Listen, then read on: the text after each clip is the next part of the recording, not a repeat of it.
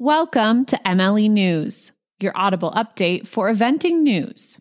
I'm your host, Frankie Terriette-Stutz, and this episode of the news is brought to you by Athletics, an innovative marketing firm dedicated to equestrian sports.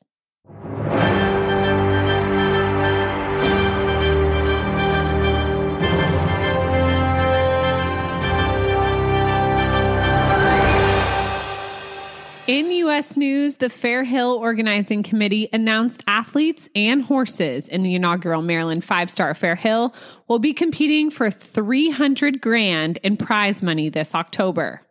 Additionally, the USEF Eventing National Championship CCI 3-Star Long, running in conjunction with the 5-Star, will award $25,000 in prize money. Something definitely to be excited about.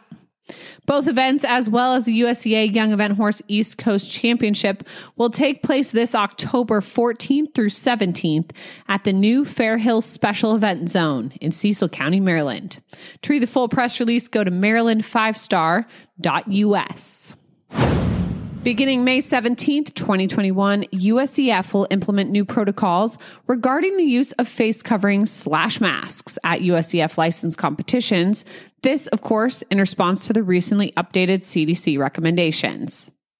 Unless more restrictive requirements are imposed by state or local governments or by competition organizers, any individual who's fully vaccinated is no longer required to wear a face covering/mask at USEF competitions when outdoors and at least 6 feet from any other individuals, of course, except in the same immediate household. However, if you enter an area that's fully or partially indoors, you must still wear your face covering/mask and stay socially distanced. Meaning that hopefully this news marks us being one step closer to the old version of normal. To read the full press release, go to useventing.com. This week, areas 1, 2, 3, 4, 5, 6, 7, and 8 were busy with events at Hitching Post Farm, Hunt Club Farms, Fair Hill International, Majestic Oaks Ocala, Winona, Mill Creek Pony Club, Texas Rose Horse Park, Woodland Stallion Station, Galway Downs, and Spokane Sport Horse. This week, we'll highlight winners of the intermediate divisions. In Area 2, your winner in the Fair Hill International Recognized Horse Trial, Open Intermediate, went to Amy Ruth Byron and Vitalis. In Area 5, Texas Rose Horse Park Horse Trial, Open Intermediate, Forrest Elefendi, and Get Rhythm. Area 6, the Open Intermediate winner there at Galway Downs Spring Horse Trial, Lauren Billies and Castle Larchfield Purdy.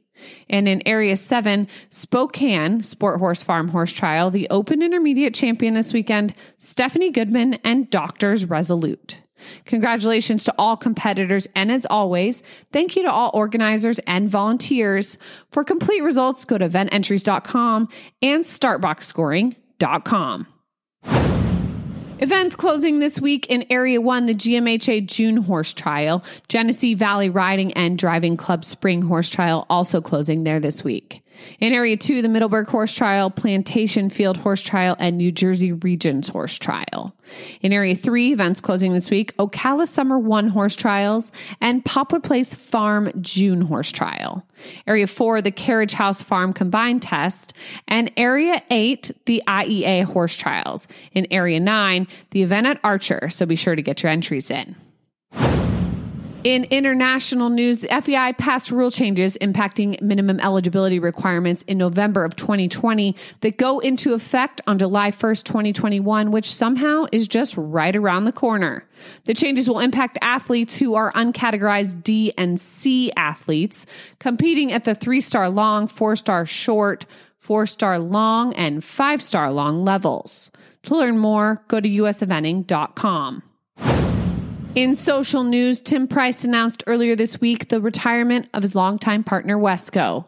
After suffering a small injury, Tim and his Olympic team thought it'd be a bit of a push for the 18-year-old to make the Final Four for the Olympic Games happening later this year.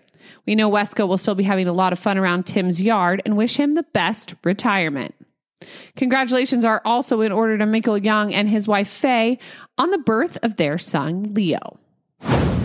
And finally, get to know event writer Libby Head on the next Major League Eventing podcast, available this Wednesday, wherever you listen to podcasts. Thanks so much for listening. Don't forget to follow and share MLE News and the Major League Eventing podcast.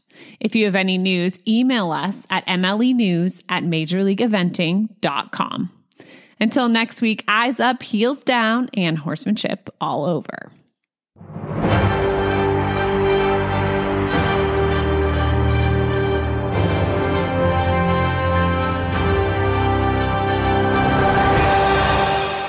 Please note all updates are accurate to the best of our knowledge at the time of recording.